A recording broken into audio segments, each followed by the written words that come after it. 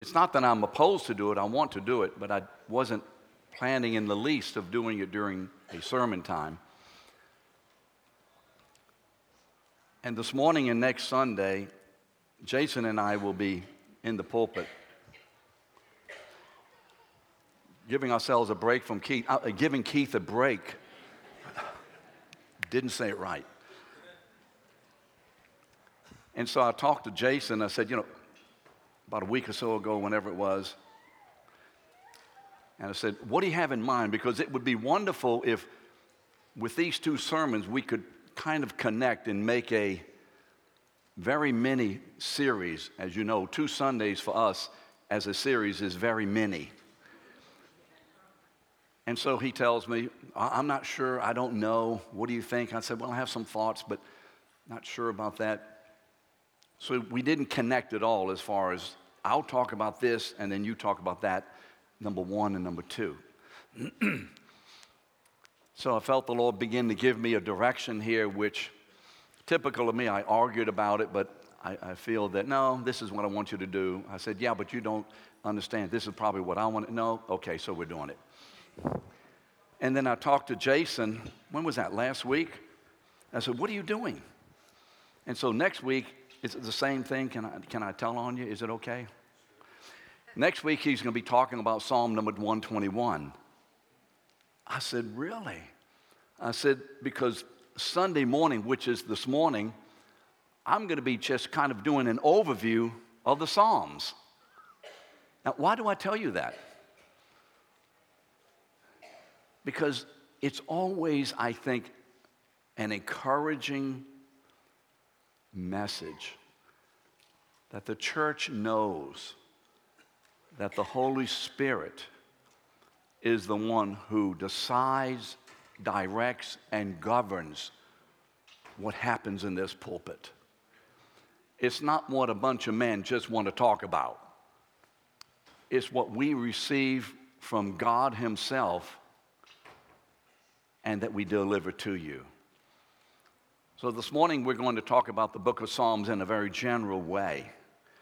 And so if you would, just be opening your Bible to the book of Psalms.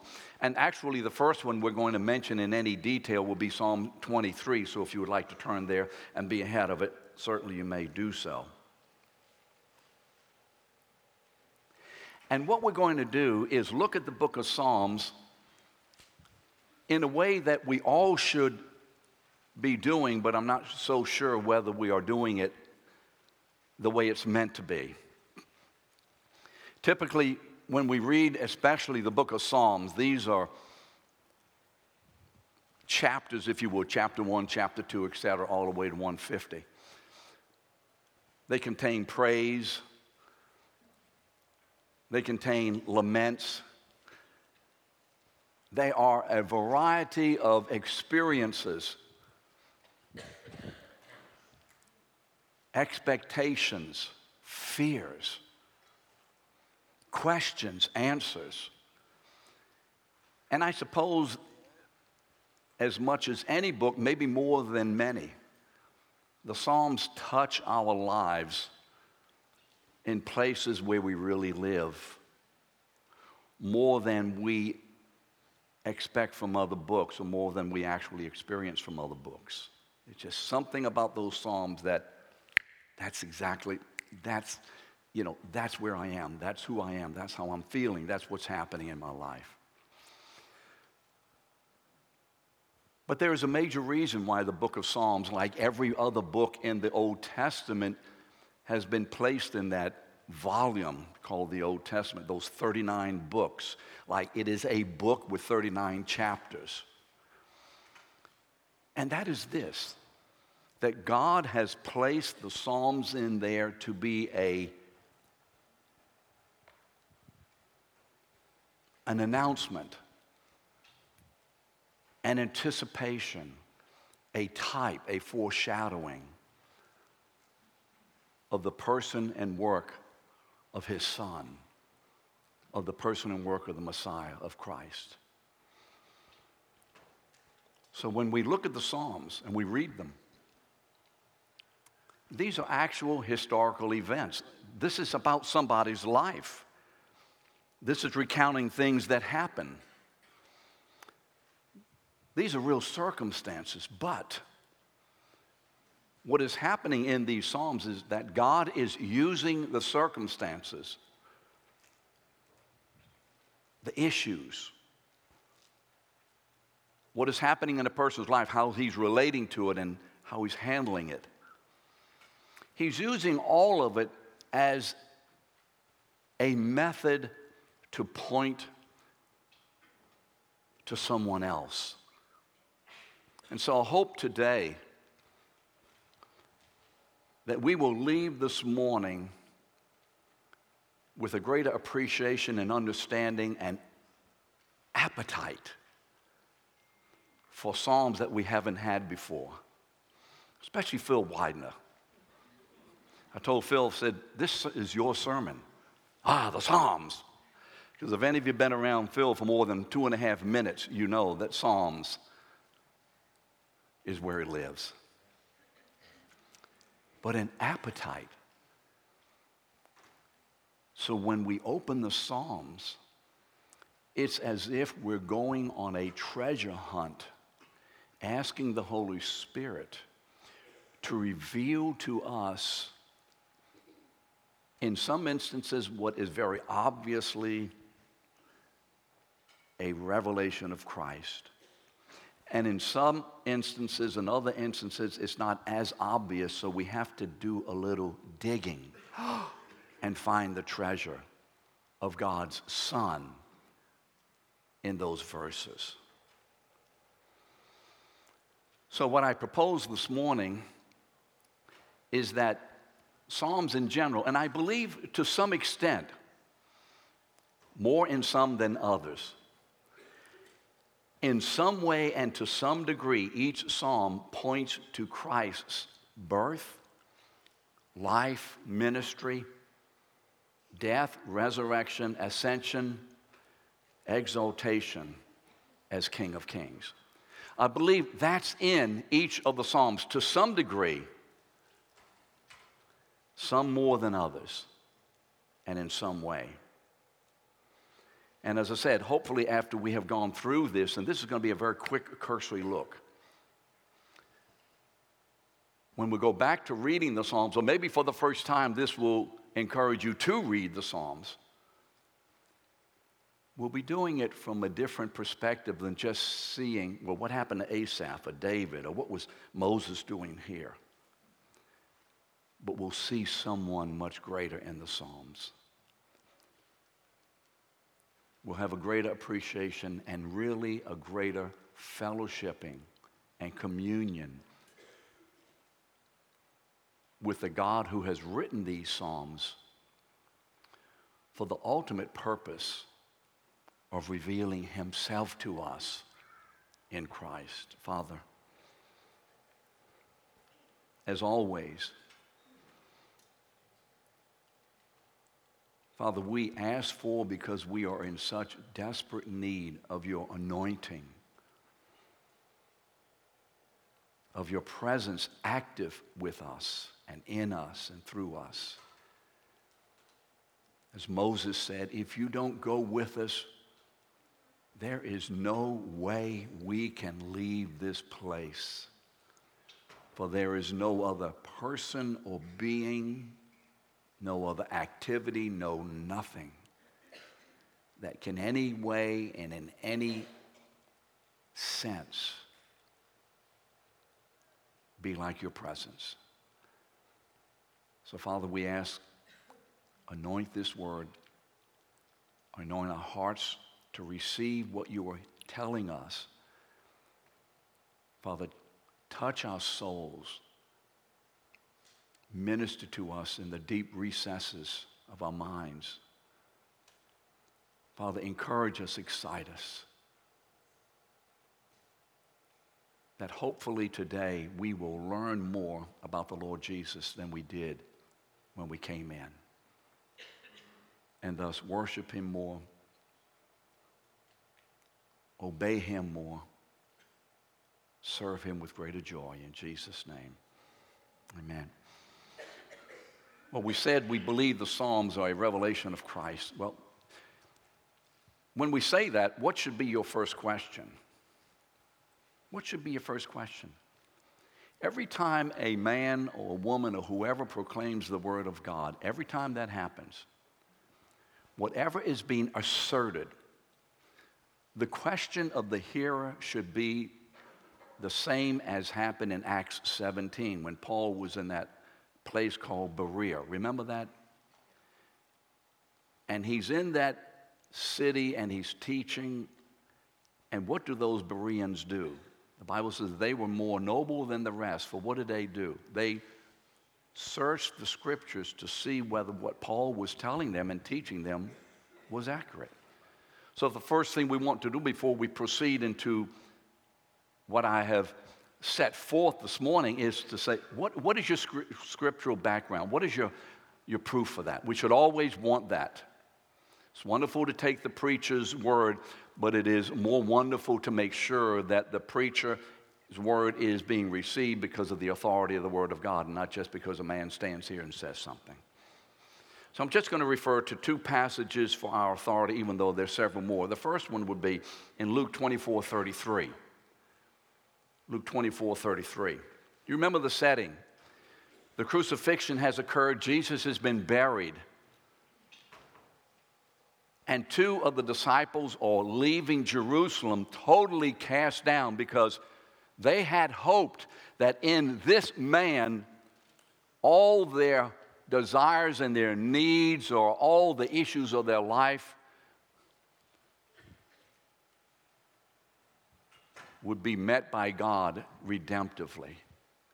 We had hoped this man was the Messiah, and he's dead, so they're leaving. And as they're traveling along their way from Jerusalem to Emmaus,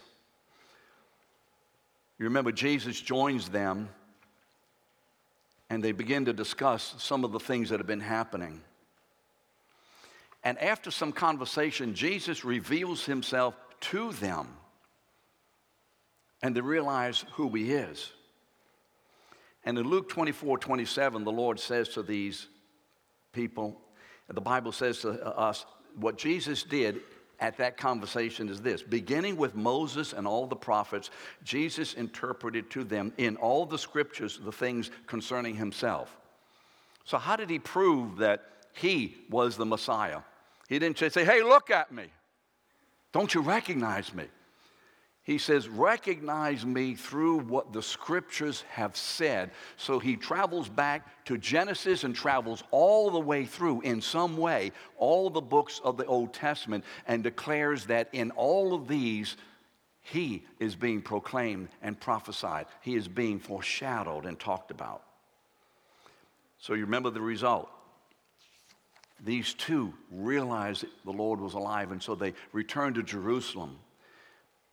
And when they returned to Jerusalem, they returned to the disciples who were huddled in the corner, you remember? These brave men. And let's read the account of that meeting in Luke 24:33. And these two disciples, they found the 11 and said, the Lord has risen indeed. He's alive. Now, they've heard a couple of little accounts, but they weren't sure. Then in verse 36, as they were talking about these things, Jesus himself stood among them and said to them, peace be with you. In verse 38, he said to them, why are you troubled, and why do doubts arise in your hearts? See my hands and my feet, that it is I myself. Touch me and see, for a spirit does not have flesh and bones as you see that I have. And when he has said this, he showed them his hands and his feet. But you see, he didn't leave it there. Because what he does now is underpin or undergird what he has just shown them with authority of the Word of God. So in verses 44 and 45, Jesus tells them that his death and resurrection were all prophesied in the Scriptures. And he said this in verse 44, these are my words that I spoke to you while I was still with you, that everything written about me in the law of Moses and the prophets and the Psalms will be fulfilled. Then he opened their minds to understand the Scriptures. This morning we want to understand Psalms in a way that God has meant us to have them. And in order to do that, we must see that God has placed the foreshadowing, the prophetic word about his Son who was coming into the world, this Messiah, this Savior who was to redeem us. He is in there in these Psalms. Now note that Jesus makes specific reference to the Psalms. Why? Because this means that the gospel message is contained in the Psalms and the essential message of Christ himself. Now, I know how we are. We think of the gospel, and when was the gospel starting? Well, the gospel starts, I think, when Peter's on the day of Pentecost, he's preaching, and people get saved. That begins the gospel message. No, the gospel message begins back, as Keith said this morning, in Genesis, and then is proclaimed throughout the Old Testament.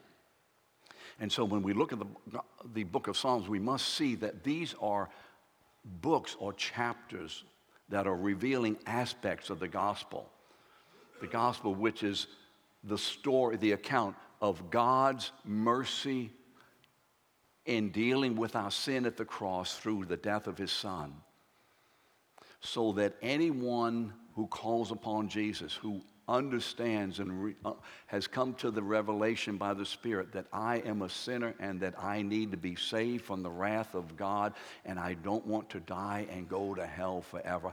I want to be forgiven. And that person realizing that forgiveness is only in one person, Jesus Christ, who went to the cross and rose from the dead.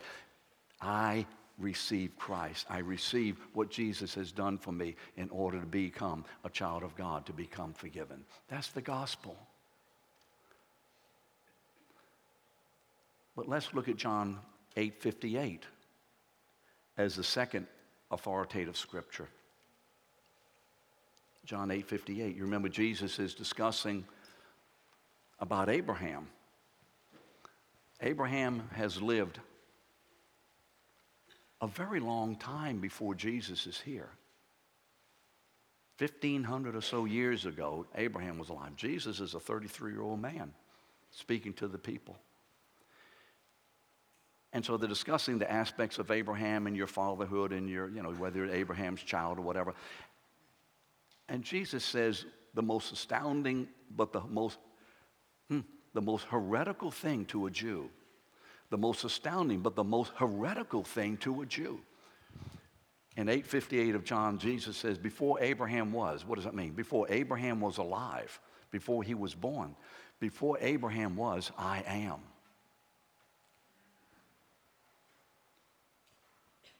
Before Abraham was, I am.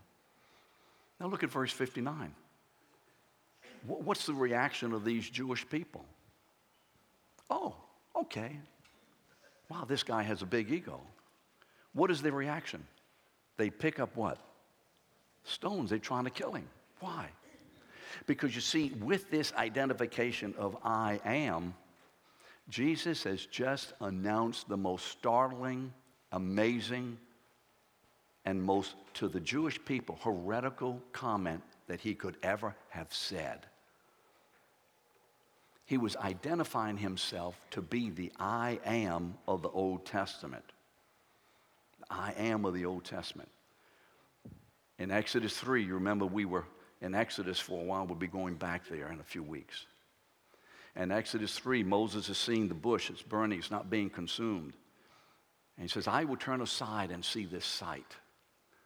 And as he approaches the bush, from the bush a voice comes up, Moses, Moses, take off your shoes from off your feet, for the ground upon which you stand is holy ground.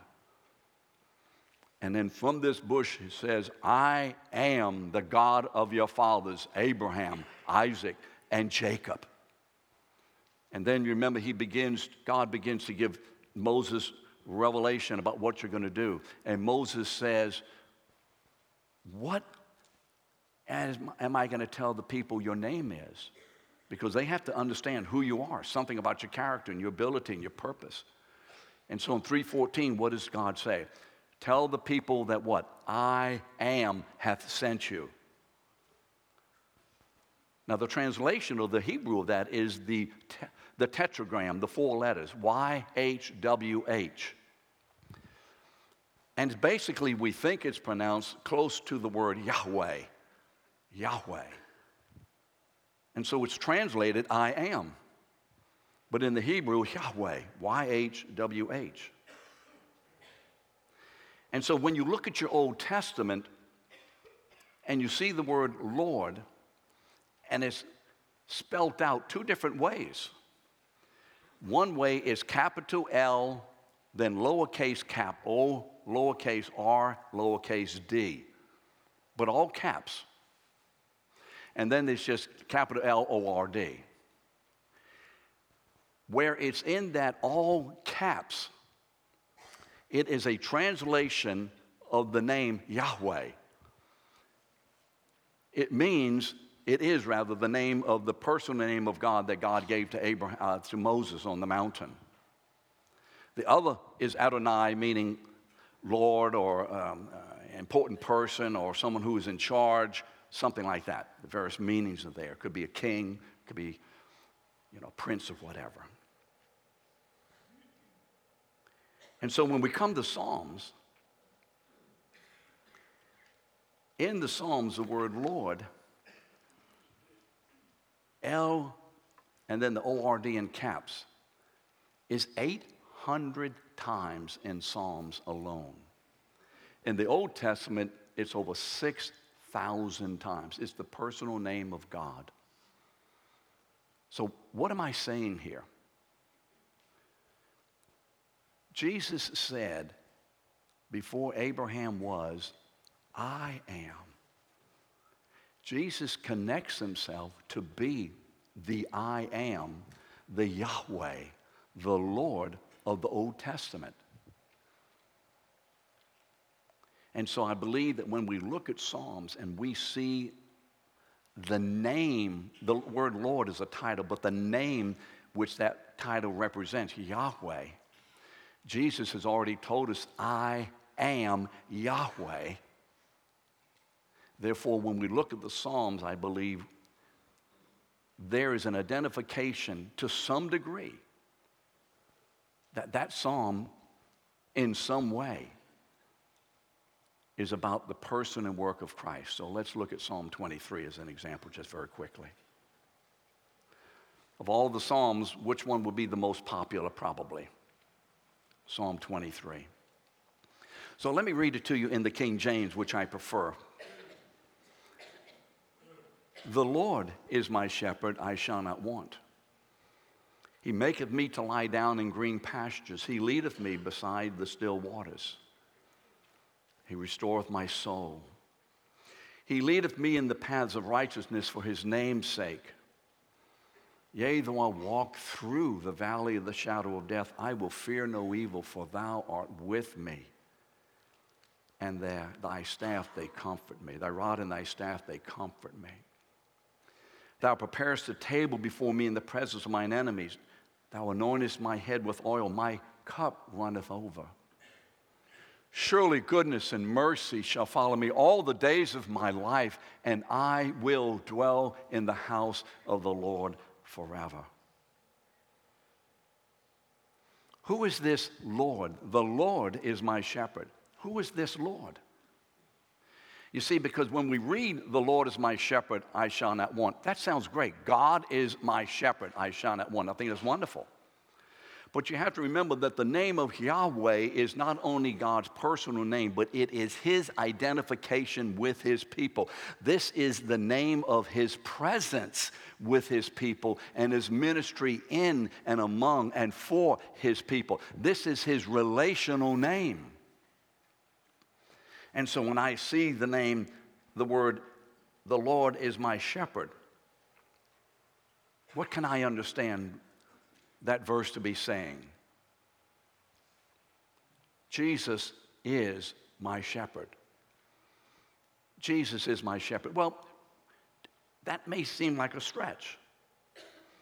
But you see, we see that the psalm says, Jesus is my shepherd, I shall not want. But this is the same thing you remember that the psalm that Ezekiel said about God in chapter 36. There are just two things in this particular psalm that identify Jesus. First, the name Yahweh. In fact, there's some translations now that take the word Lord out and put Yahweh in it. And I actually prefer that because it's a personal name rather than a title. Yahweh is my shepherd. Well, let's see what Ezekiel 34:15 says. Ezekiel, remember, is a prophet. And the Lord has visited him and has given him a great prophecy about the nation of Israel, explaining why the Israelite nation, why Judah has been sent into Babylonian captivity. Nebuchadnezzar has come in, Jerusalem has been destroyed, the people have been deported, and now they're in Babylonian captivity for 70 years. And the Lord appears to this prophet Ezekiel to give him some revelation about this. And in chapter 24, he begins to explain about this issue of the leadership failure of the Jewish leaders over the Jewish people. And this is what he said. He said, they failed. They have failed utterly and miserably. Therefore, in verse 15, I myself will be the shepherd of my sheep. Now listen to it carefully. Because you see, the Lord is my shepherd. I myself, this is written after David has died, by the way, when that psalm was written. I myself will be the shepherd of my sheep. I myself will make them to lie down. Did you see in verse 2 of the Psalm 23? I myself will make them to lie down, declares the Lord God. This is the Lord God speaking. I will seek the lost. Where have you heard that? I will seek the lost. Remember Luke 19:10. I have come to seek what? Those who are lost. I will rescue my flock. They shall no longer be a prey. I will judge between sheep and sheep. Where have you seen that the Lord will judge between sheep and sheep? Remember in Matthew 25, on the last day, when the great judgment, the Lord says, I'm going to judge between the sheep, and the sheep, my sheep will be on my right hand, and those who are not my sheep and you thought they were, or they were pretending, or they obviously are not, they will be put on my left hand. There will be a judgment or a separation. God will do this. And God is telling us here of what he's going to do. And he says, I, the Lord, will be their God, and they and my servant David shall be prince to them. I, the Lord, Yahweh, has spoken it. So the Lord gives a great prophecy. I'm going to be the shepherd of my people. All these other shepherds have failed. I am coming, and I will shepherd my people on that great day. And so years later, a young man, a carpenter, comes forth. And in John 10, verse 11, what does this carpenter say about himself?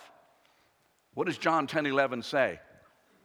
I am the good shepherd. I am, you see, I am the name of God. I am that shepherd. I am the shepherd that you see in Psalm 23. I am the shepherd who was prophesied in Ezekiel 34.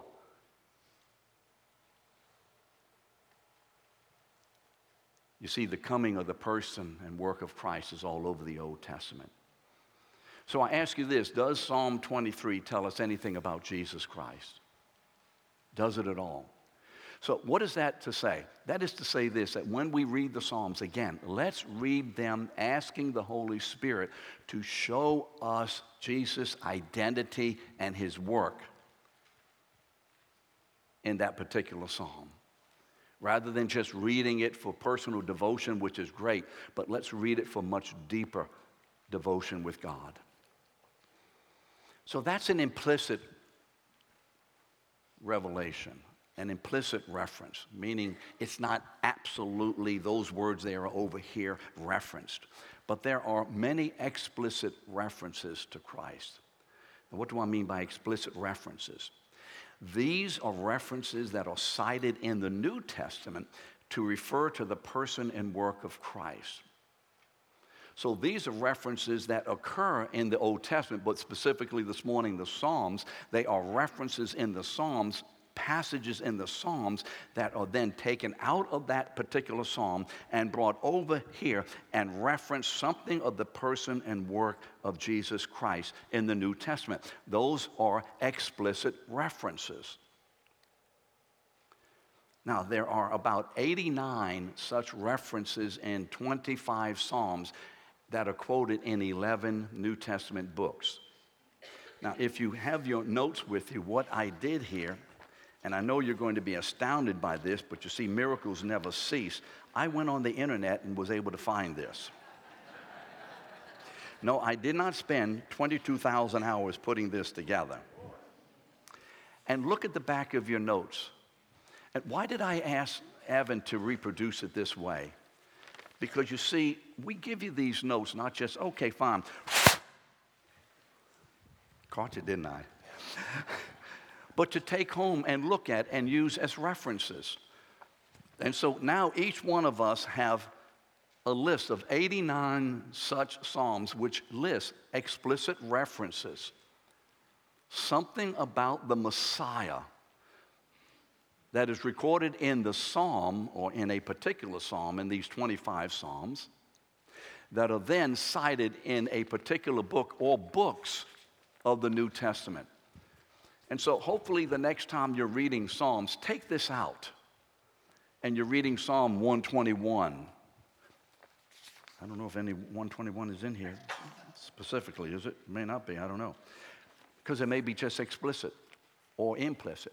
But whatever psalm you're reading, and let's see first if they're explicit revelations, references. If they're not, then you will notice hopefully the implicit ones. So let's look at a couple of explicit references to Christ in the New Testament. You remember in Matthew 22, 41 to 46. Jesus is, again, confronting the unbelief of the Pharisees, and he asks them a question. And he says to them, what do you think about the Christ? What about the Messiah? Remember, the Jewish nation has been expecting the Messiah who was originally promised in Exodus 3:15. While Adam and Eve were still in the garden, God, before he put them out of the garden, promised a Messiah. Someone will come. The enemy is going to bruise him as to his heel, and he is going to crush the enemy as to his head. That is a promise in the beginning in Genesis 3:15. And then the promise continues and is elaborated upon and added to and explained on all those years and years. And Israel's great expectation is there is coming someone who will deliver us. Now, their understanding of deliverance may not have been quite what God was talking about, but this is what they were looking for. And so when the Bible says Christ, it is the Greek Christos for the word Messiah, for the anointed one, for God's man on the scene, if you would, who would deliver the people. So what do you think about the Christ? Whose son is he? Well, he's David's son. He's the son of David. We all know that. You see, they know that because it's in the Scripture. And so Jesus asks them another question. Listen to this other question. Well, then, if he's the son of David, then how is it then that David in the Spirit calls him Lord or Master, saying, the Lord has said to my Lord, sit at my right hand until I put all your enemies under your feet? Well, that's just one of those scriptures we don't understand. And you see, as Jesus is proclaiming himself and as is identifying himself to these people, he is using something of the psalm. Listen to Psalm 110, verse 1. The Lord, Yahweh says to my master, okay? Sit at my right hand until I make your enemies your footstool. He is referencing a psalm as a means of identifying himself and his ministry to these folks. In Mark 14:20, Keith quoted it this morning, knowing it would be in the sermon. 14:20, during the Last Supper, Jesus identifies his portrayer. Remember this? One who is dipping bread into the dish with me. Remember, John has said, who is it? I just need to know, who is it? Because Jesus said, remember, one of you is going to betray me. Peter says, John, ask Jesus. You got his ear. You ask him. You go to the preacher and ask him. I'm not going. And so John said, psst, Jesus, And Jesus answers him, one who is dipping bread into the dish with me.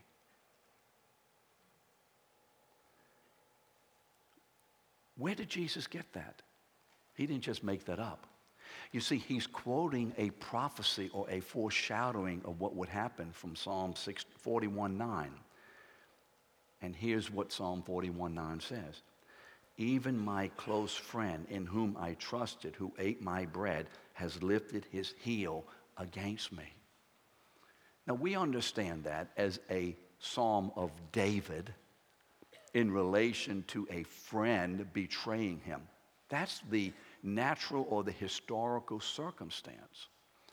But you see, the Lord gave that to David, that experience and that utterance to King David, for the purpose of not only ministering to David and helping David to understand his circumstance, but to be using David, even though David wasn't aware of it, as a prophetic voice to say something about David's coming son, the Messiah. And David was totally oblivious of it. He will lift up his heel against me, this one whom I have trusted.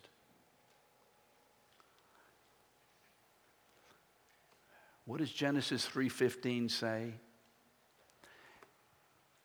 God talking to the serpent. And he, who? The seed of the woman. He will do what? You will what?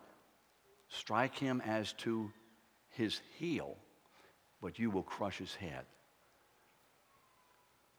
And the enemy is going to attack Jesus through the disaffection, through the betrayal of a close friend of Jesus. And Jesus quotes from one of the Psalms. So when we read that psalm, we see more than just, hey, you can't trust your friends. Don't tell them anything. Make sure you know who your friends are. Jesus knew from the beginning when he called Judas, come follow me. I believe he knew that Judas was the son of perdition, as John calls him in John 17. The one whom God had put as a disciple into these with Jesus, who would betray him. Jesus knew, you're going to betray me. Come walk with me. You're going to be the means by which the soldiers come and take me to the cross. He knew that, TC. He knew that, Steve. And what did he do? He says, come walk with me. And he ministered to this man and used this man. How did he know this? Well, he's the Son of God. Yes, but Jesus' knowledge of himself and of the ministry and of what was going on was not primarily because he was the Son of God and he knows everything, because you remember, even though he retains his divinity, he's not depending on his divinity. Hey, tell me what's going on. Where is his knowledge coming from? By the Holy Spirit and through the Word of God. See, Jesus knew the Scriptures, and he understood his purpose. And so he knew the Scripture was in here, and he knew this would happen. And so he knew when he tells John, the one who dips with me, he knew what he was quoting, and probably John did too, because you see, these men knew their Bible. You see, what should this be helping us in? Is there anything in your life, any circumstance that you have been through or going through or will go through, that God himself is not already there preparing ministry for you, to help you, to encourage you, to protect you, to get you through it? Is there anything that catches God off guard? Is God sovereign? He is continually and comprehensively so. and there's not a hair that falls off our head, and I am sensitive to that because I don't have that many left. So I'm getting lightheaded, I know that. Is there even a freckle on your face, a mole on your body, a cell in you, anything at all that God is not only intimately involved with and knows about, but is in the midst of leading and controlling? Anything at all? Is anything left out? And so one of the great reasons for these prophecies is not only to tell us about what God is going to do, but to substantiate who Christ is. Remember what Jesus says? I'm telling you this before it happens. Why? So that you may know. That you may know that I am the one. You see, Allah can't do that. He's not God. Hare Krishnas can't do that. Oh, there are a couple of things. Once in a while, a demon may give somebody a little thought about something in the future. Only God tells you what's going to happen. Why? How can he do that? It's not only that he knows the future. Well, he knows the future, Jack. That's why he can do it. Well, that's true, but there's something much more basic than that. Why does God know the future? Because you see, in his great sovereignty and his control, he has decreed the future. Did I say that right? He's decreed the future. Therefore, he knows why, because he has decreed that this is what's going on. And that should, when we read these scriptures like this and see these prophecies being fulfilled, we should be saying to ourselves, oh, look at the authority and the control and the sovereignty and the decree and the eternal purpose of God. Nothing can work against it effectively and successfully. And God will have his way. Therefore, if that is true in these scriptures, and if I see it true in this Bible of mine, it also is true in my life because I am in Christ, if you're a believer. So it's really important for us to see that the Old Testament and the Psalms, as we talk about this morning, contain many prophetic utterances about Christ, because God is telling us that he is the one who is behind all of this redemptive work, and that he has ordained it, and that he will carry it out.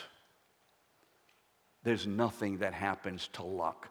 If you use the word luck, please vomit it out of your mouth. No, really. Luck is of the devil. Nothing lucky happens to any believer whatsoever. Vomit luck out of your mind and your vocabulary. Well, he's really excited about that word. Why? Because I don't want Satan to get the credit for what God is doing. So clap for God, yes. So put it out of your head.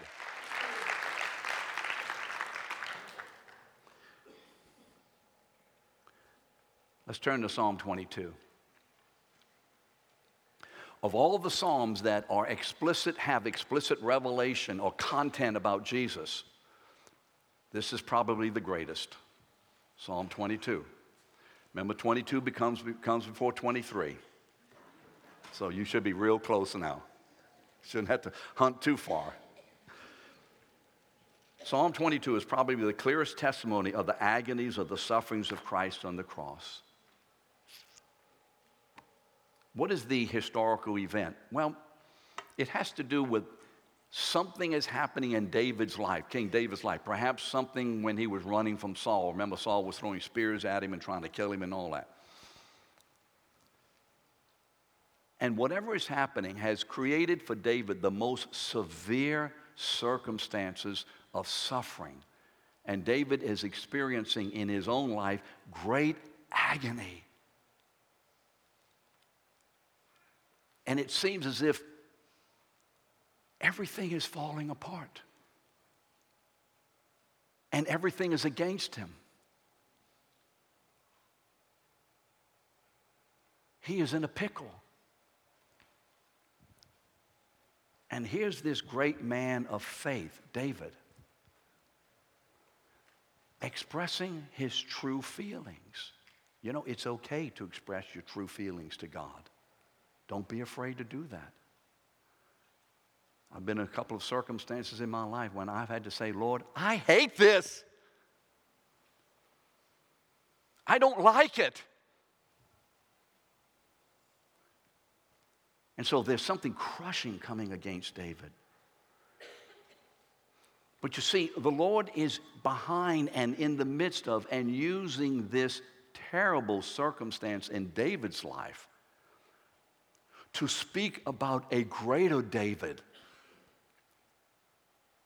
who will experience circumstances and agonies and suffering far, eternally, far greater than David ever imagined. And so we look at Psalm 22, and it is a marvelous revelation. We're not going to go through it extensively. Psalm 22 is a marvelous revelation of two things: of the sufferings of Christ in the cross and the effect of the victory of Christ on the cross. Now, we're not going to talk about the victorious part because we don't have time for that.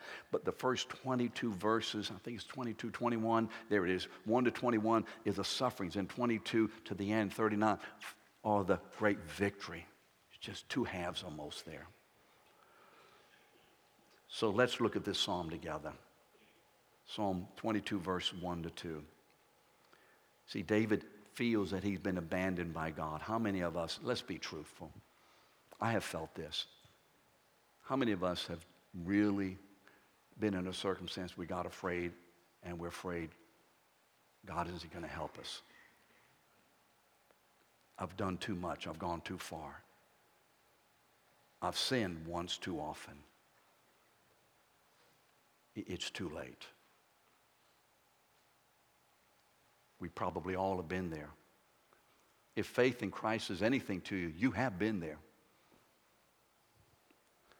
And David's there. And he calls out, he says, my God, why have you forsaken me?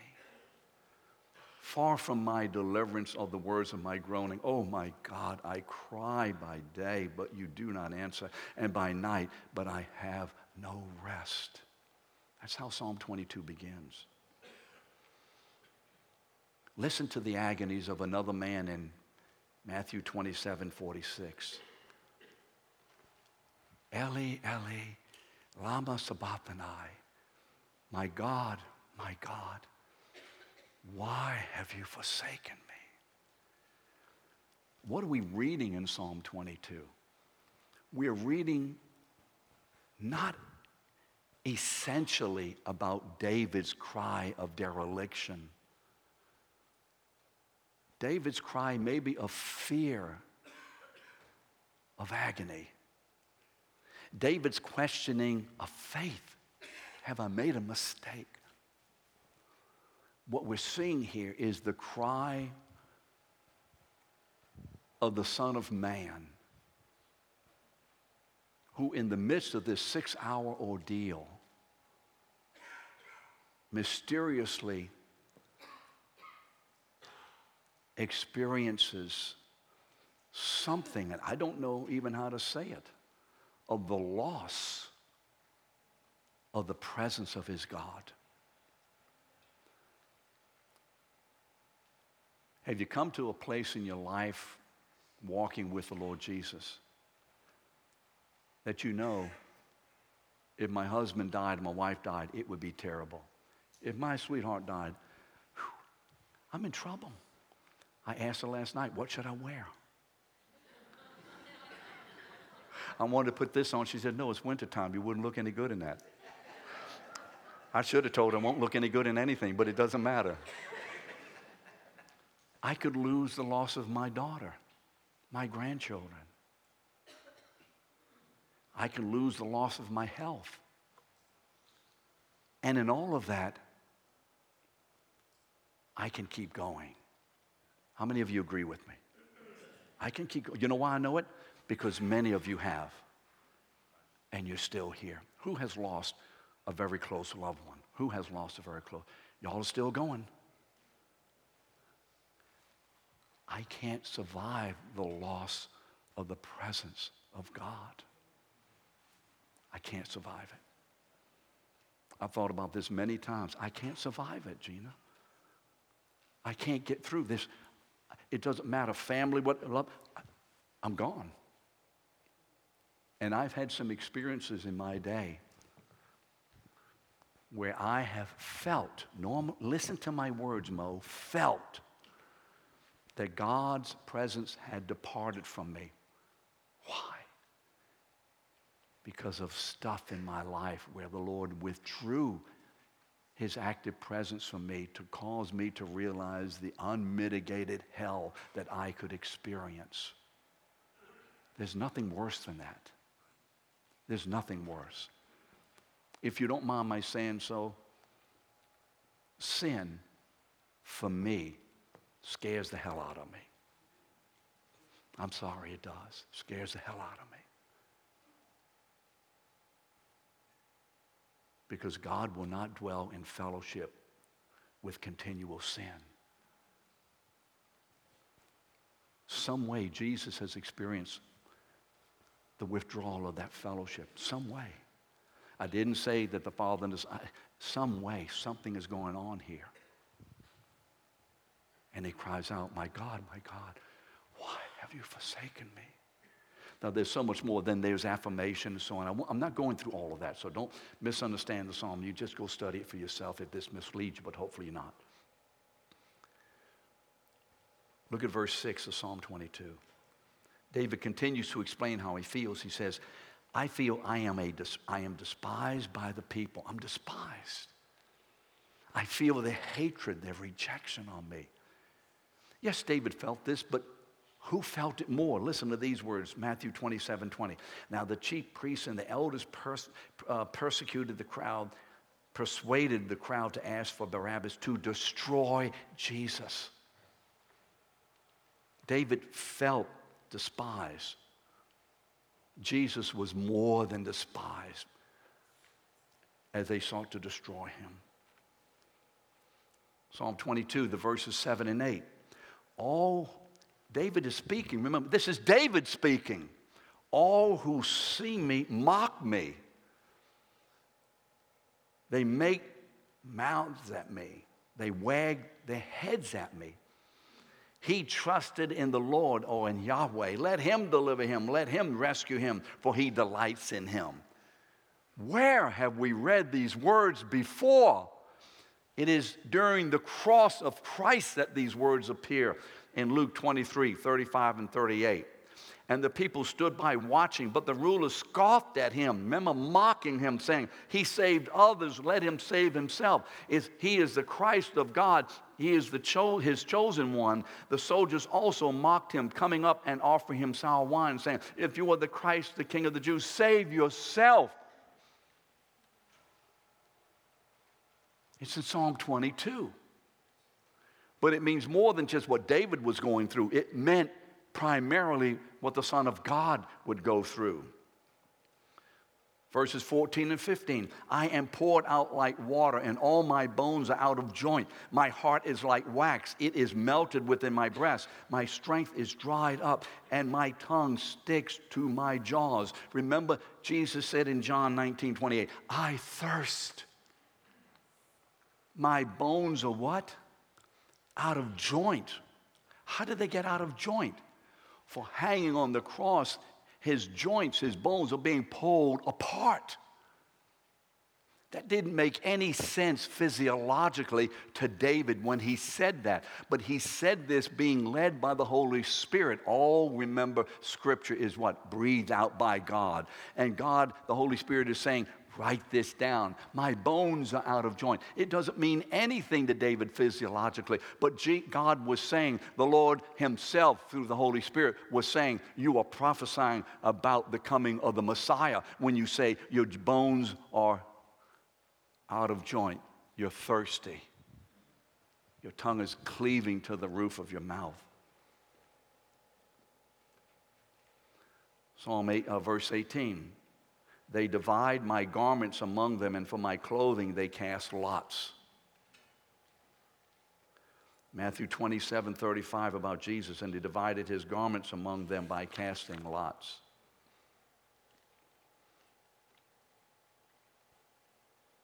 Psalm 22, verse 31, the last words. Look at the last of it. What does it say? What does it say? And he has what? It's achieved. It's achieved. What do you hear there? John 19:30. It's done. It begins with the cry of dereliction. And upon this man, God pours out all his wrath due to his people for their sin, as Jesus has carried on his shoulder the great burden bearer, the great Shechem himself. And in the shoulders of this man of God, all our sin rests, and he pays the full price. And at the end of it, Tony, he says what? It's finished. It's finished. It's over. I've done it. See, Psalm 22 is telling you that the crucifixion is God's only method of dealing with the sin of his people for their salvation. So when we read Psalm 22 from now on, hopefully we'll read it differently than we did before. And just as encouragement, Psalm 22 to 31 is a recording of Christ's great victory because he willingly embraced the cross. But you can read that on your own. I skipped those verses.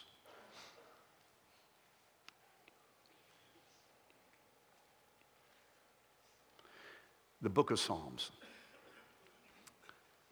is probably one of the richest sources that describe the person and work of Christ. Remember, there are 150 of them.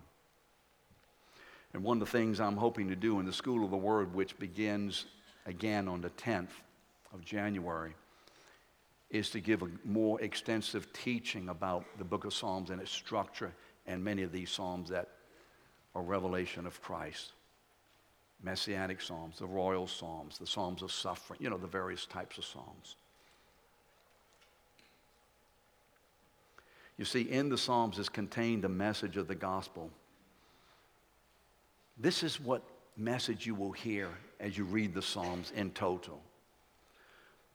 For God so loved the world that he gave his only Son, that whoever believes in him,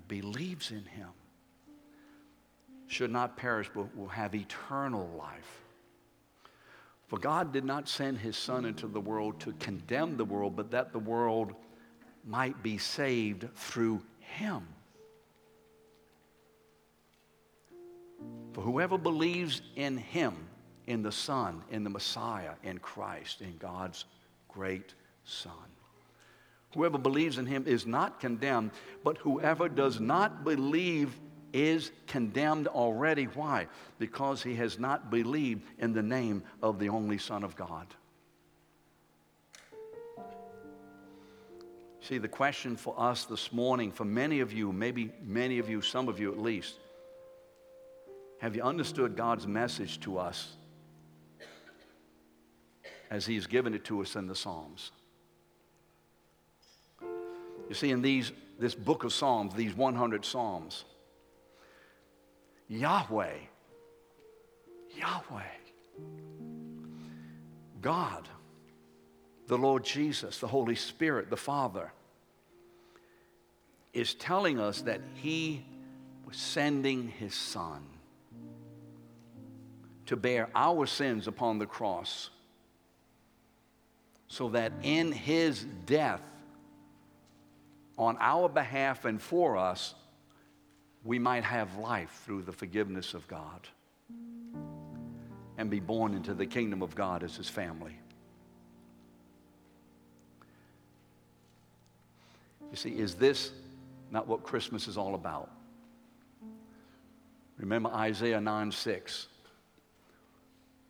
For unto us a child is born, unto us a son is given, and the government shall be upon his shoulder. And his name shall be called Wonderful Counselor, the Mighty God, the Everlasting Father. And of the increase of his government there shall be no end. For the zeal of the Lord has finished it, has done it. This morning, as you've heard this word, and you have never understood that your sins needed to be saved. You knew you were bad, but it didn't matter much. And you've realized this morning, something's going on inside of you. Oh, I realize I've sinned. And I'm going to hell. I'm under the wrath of God. If you're realizing that this morning, the Holy Spirit is also telling you another thing. Come to Jesus. Come to Jesus to be forgiven, to be cleansed, to be reconciled to God as Father, to be given a new home in heaven. Let's stand together.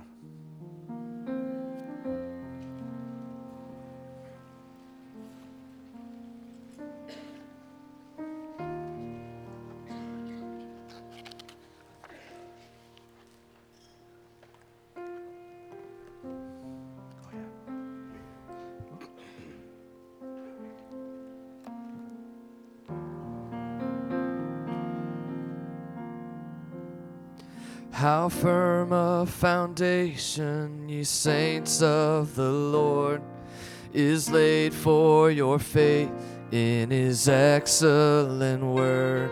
What more can he say than to you he has said? To you who for refuge to Jesus have fled.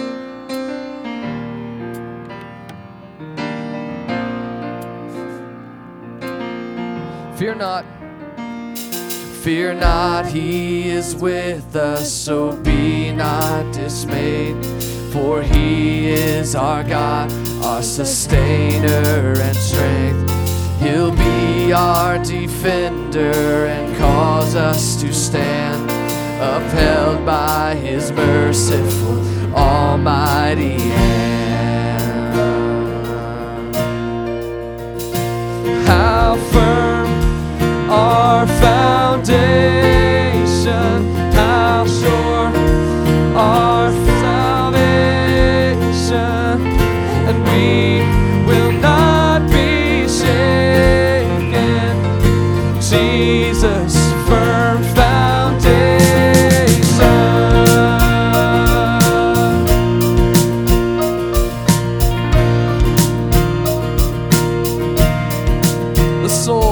The soul that is trusting in Jesus as Lord will press on, enduring the dark. Help us, Lord. And though even hell should endeavor to shake, he'll never, no, never, no, never forsake. He'll never, no, never, no, never forsake. How firm our foundation, how sure our